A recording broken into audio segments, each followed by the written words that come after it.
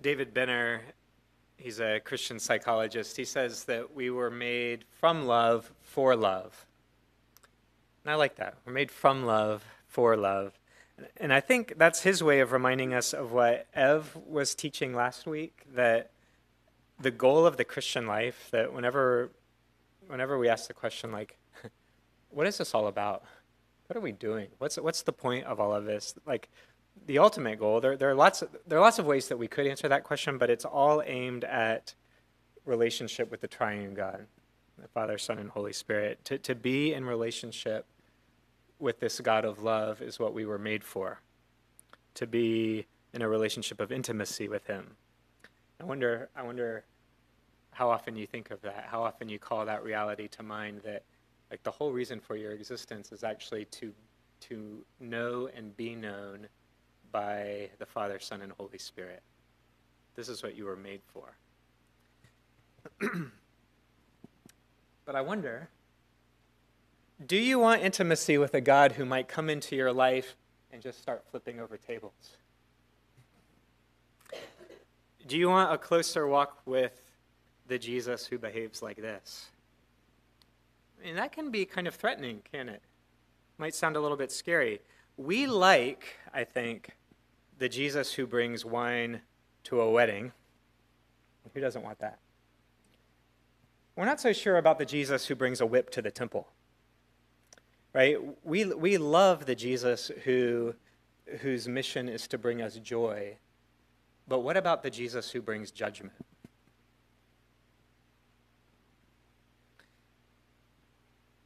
The temple that Jesus walks into had 4 divisions. The most central division was the Holy of Holies, and as you know, only one person could go into that place one time a year, the high priest, and only after making a sacrifice. Well, after that innermost part of the temple, there was the court of Israel, and do you know who got to go into that court? Sorry, say again? Israelites, but not any Israelite. Only the men.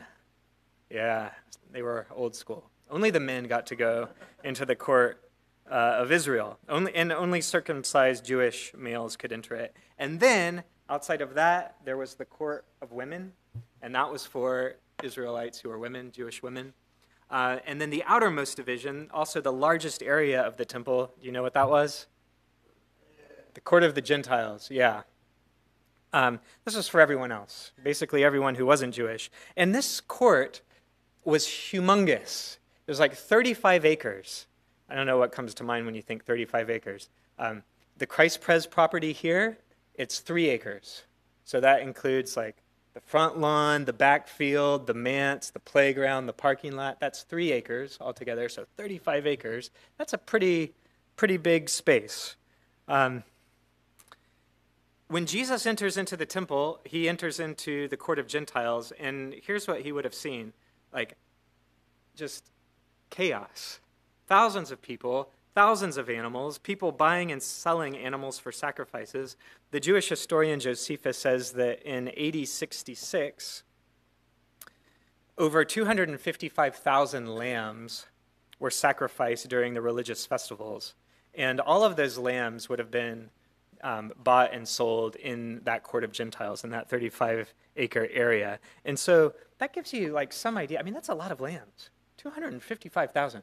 That gives you some idea of just the chaos that was going on. Just this huge scale operation, massive, chaotic. Jesus walks in and he sees this, and he doesn't like it.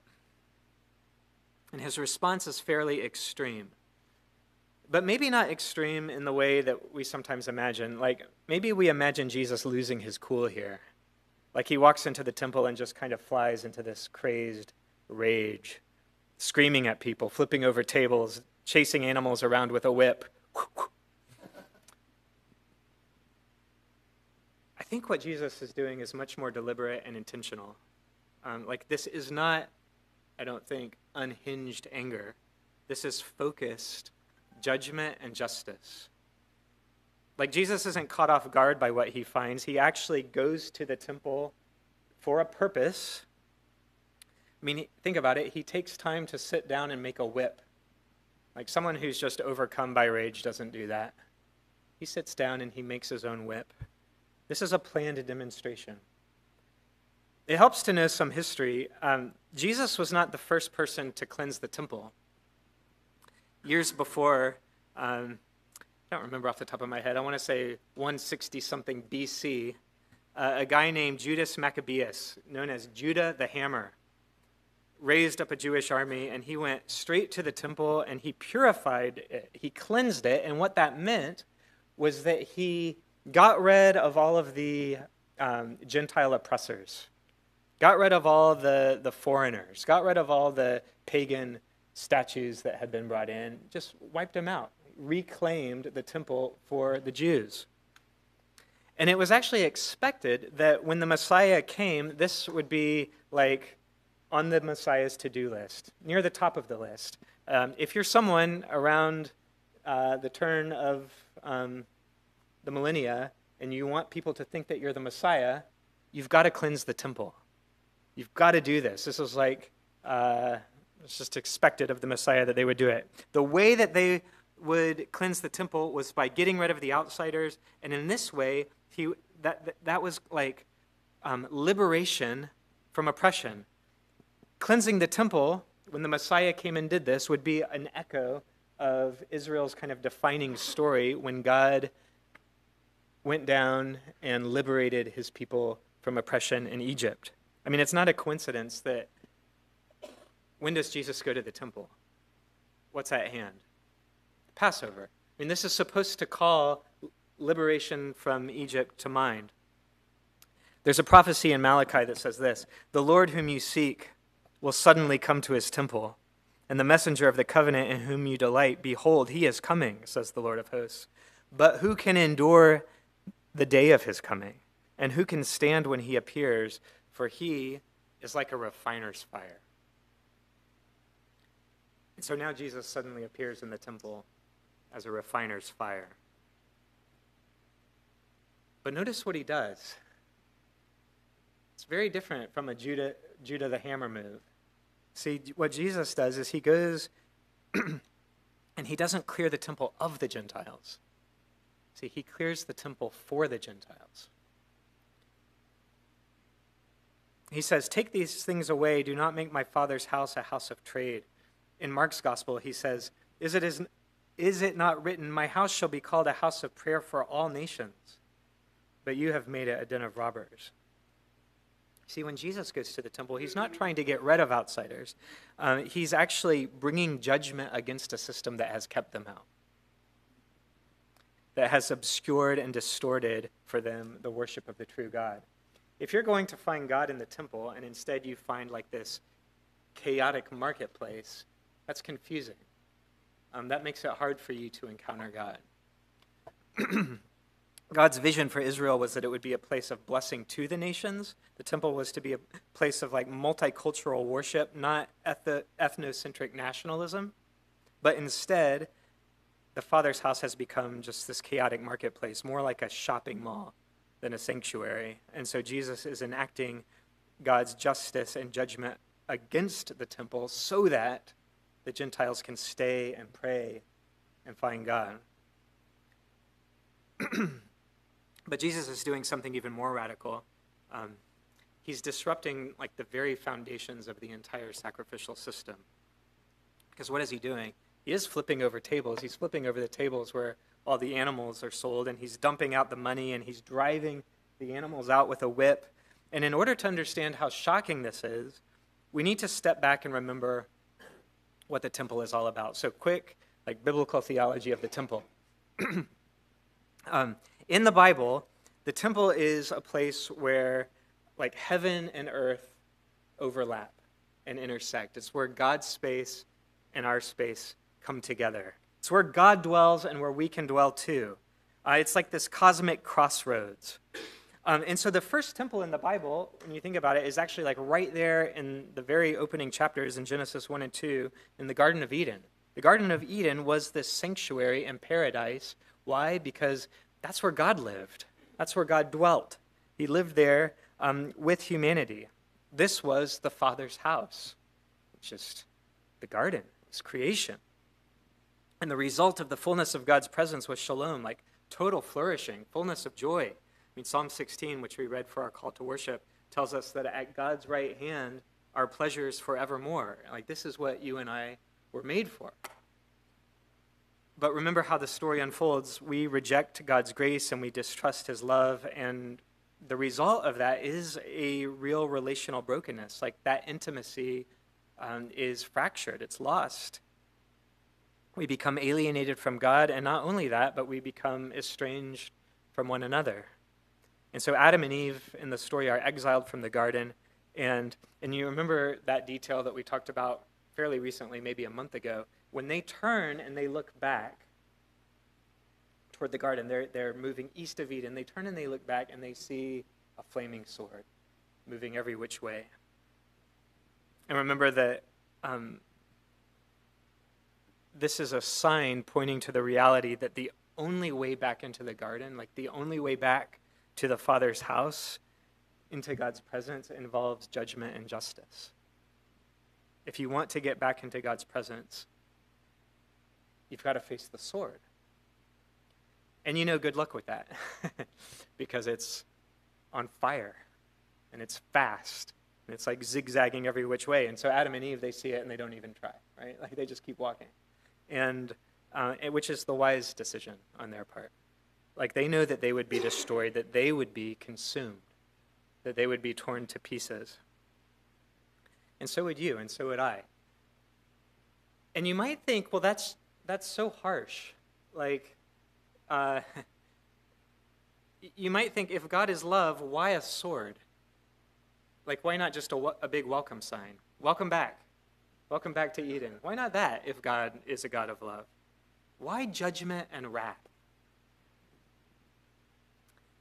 This month, one of the books I'm reading is a little but profound book by James Cone called A Black Theology of Liberation.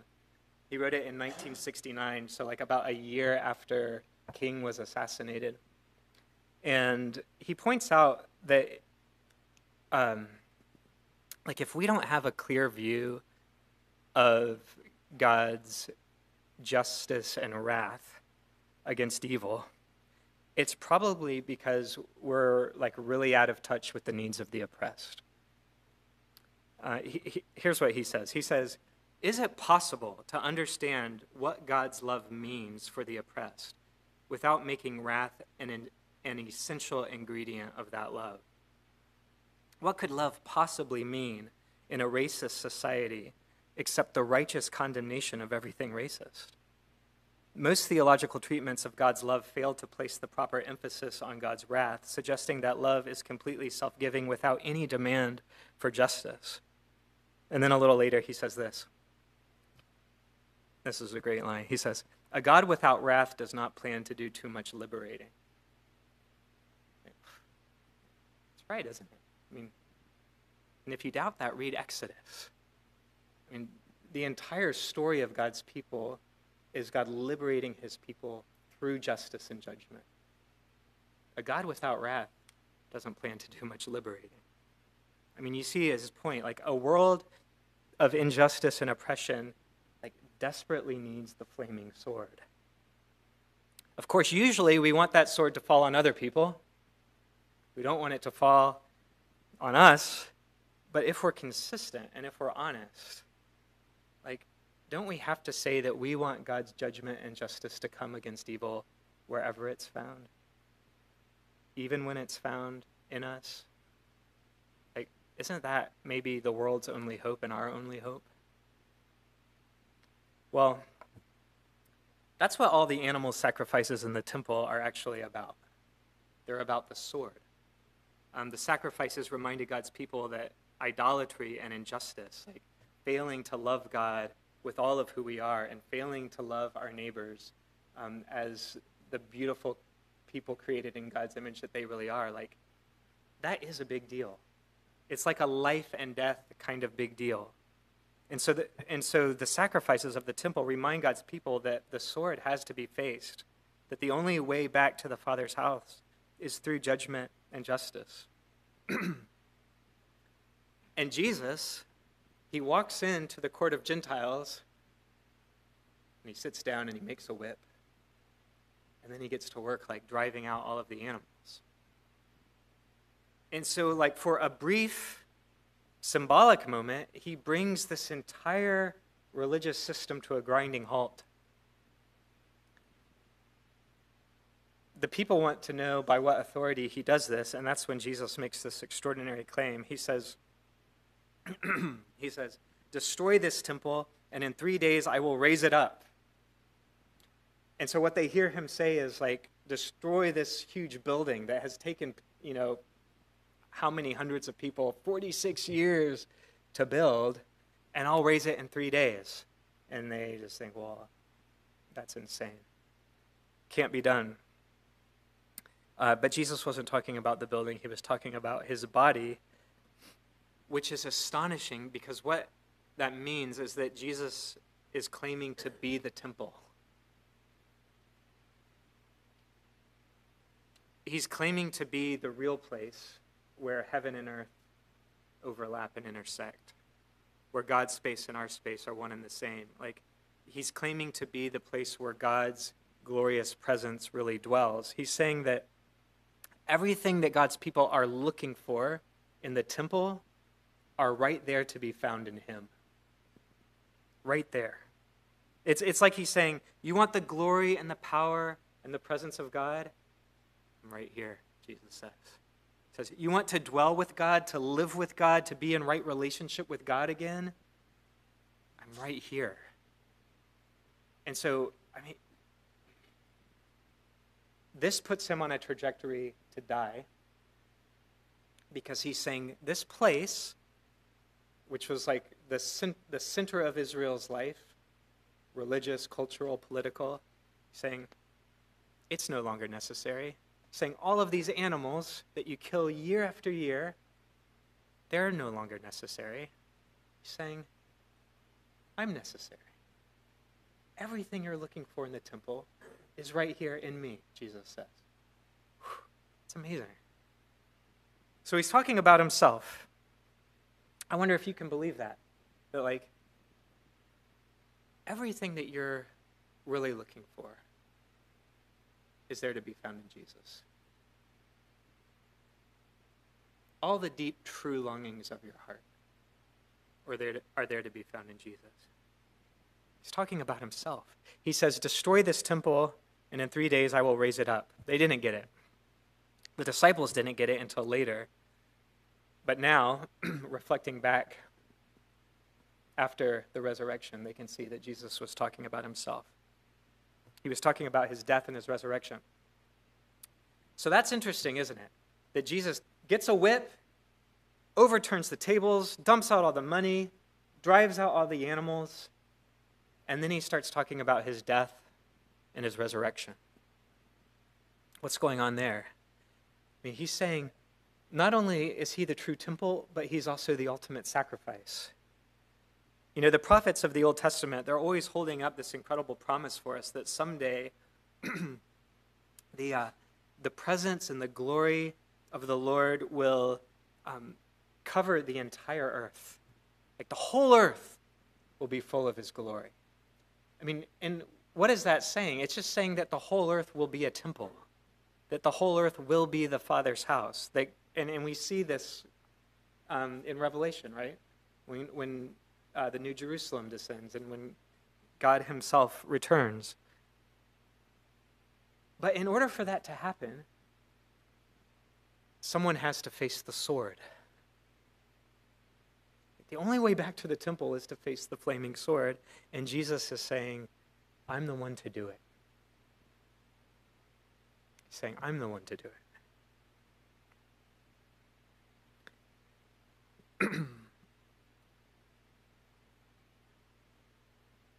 Dale Bruner translates, zeal for your Father's house will consume me as zeal for your Father's house will tear me to pieces. And see, it's all set in motion here. It's like Jesus so wants to bring us to the Father's house that he is consumed. Like he is torn to pieces. It's not so much that he's flying into a crazy rage. No, he's very intentionally setting himself on a trajectory that will lead to his crucifixion and death. Zeal for his Father's house consumes him, and he's destroyed. And then 3 days later, he's raised from the dead. And so, family, I want you to see that Jesus is committed to bringing you home. He's committed to bringing you to the Father's house. He is committed to restoring this joyful relationship of love that has been torn and broken. Like he lives for us and he dies for us and he's raised for this, that the intimacy that was lost is the intimacy to be restored.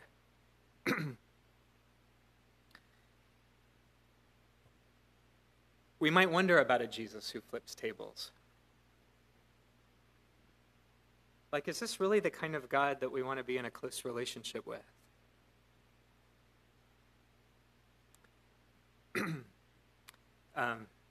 Another book that I'm reading this month is one by George MacDonald.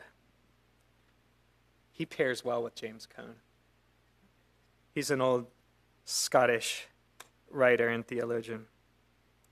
And he says something that I've just been chewing on, and I think it's really profound. I should have gotten this on a screen so you could chew on it with me. But just listen to what he says here. He says, I am losing my voice, sorry. He says, God is against sin, insofar as and while we and sin are one,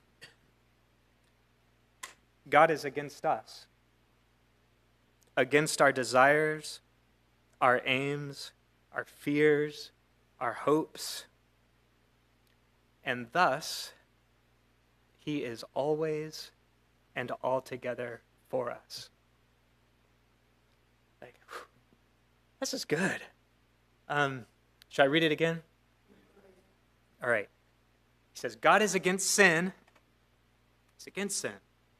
Insofar as and while we and sin are one, God is against us, against our desires, our aims, our fears, and our hopes. Thank you. And thus he is altogether and always for us.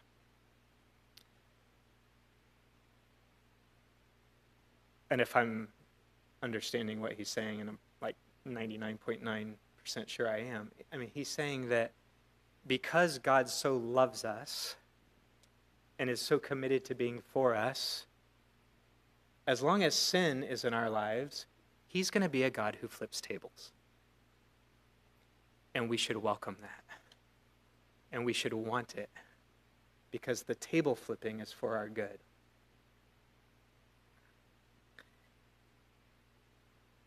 And so let Jesus flip some tables in your life. You know, one of the amazing realities of the New Testament that is held up for us in the New Testament is that as we're connected to Jesus, we become the temple of God, a place where God dwells. C.S. Lewis says this. He says, imagine yourself as a living house. Are you doing it? Imagine yourself as a living house. God comes in to rebuild that house. At first, perhaps you can understand what he is doing. He is getting the drains right and stopping the leaks in the roof and so on. You knew that those jobs needed doing, and so you are not surprised. But presently, he starts knocking the house about in a way that hurts and that does not seem to make any sense. What on earth is he up to? The explanation is that he is building a quite different house from the one you thought of. Throwing out a new wing here, putting on an extra floor there, running up towers, making courtyards. You thought you were being made into a decent little cottage, but he is building a palace. He intends to come and live in it himself. I wonder, family, like, what tables does Jesus need to come flip in your life? Maybe Jesus wants to flip some tables in our relationship with outsiders. Like, maybe we just don't have relationships with people who feel far from God, with people outside our little Christian circles. maybe our lives, for all intents and purposes, have become like the court of the Gentiles, where it's like there's nothing about us that would actually help people come closer to Jesus, but instead we're repelling people away from the presence of God. Maybe Jesus wants to come flip some tables in the way we relate to outsiders. I mean, one question just to start thinking about is like, are our neighborhoods and is our city, is this metropolitan city of Richmond, is it more characterized by justice or less because we're here? Because we're here, because God put us here. Is the city of Richmond a juster place? Or is it more full of injustice? I don't know. I mean, that's an abstract question maybe, but I think that's a good question for the church to ask. Maybe Jesus wants to flip some tables in your relationship with God's people. Like maybe you've grown disconnected from Christian community and Jesus is calling you back. I know, I should look at the camera when I say this, I know some of you are tuning in online, and I know that some of you do that because you really have to do that right now in this season. But I know some of you do that because it's just more convenient and more comfortable. And I wonder maybe if that convenience and comfort is one of the tables that Jesus wants to flip. Maybe Jesus wants you here. I wonder if you've become cynical about the Christian community, cynical about the church. That's one of the things that I had to wrestle with during my sabbatical, because I realized that I had grown calloused in a lot of ways toward the church and cynical about it. And I think that that was a table that Jesus needed to flip, as he reminded me that, like, as broken, as messy, as frail, as full of faults as the church is, like, no one else, no other group is proclaiming the good news about Jesus. No other group is out there pointing others to the goodness of Jesus. I think maybe that's something that Jesus is inviting you away from, that cynicism about his people.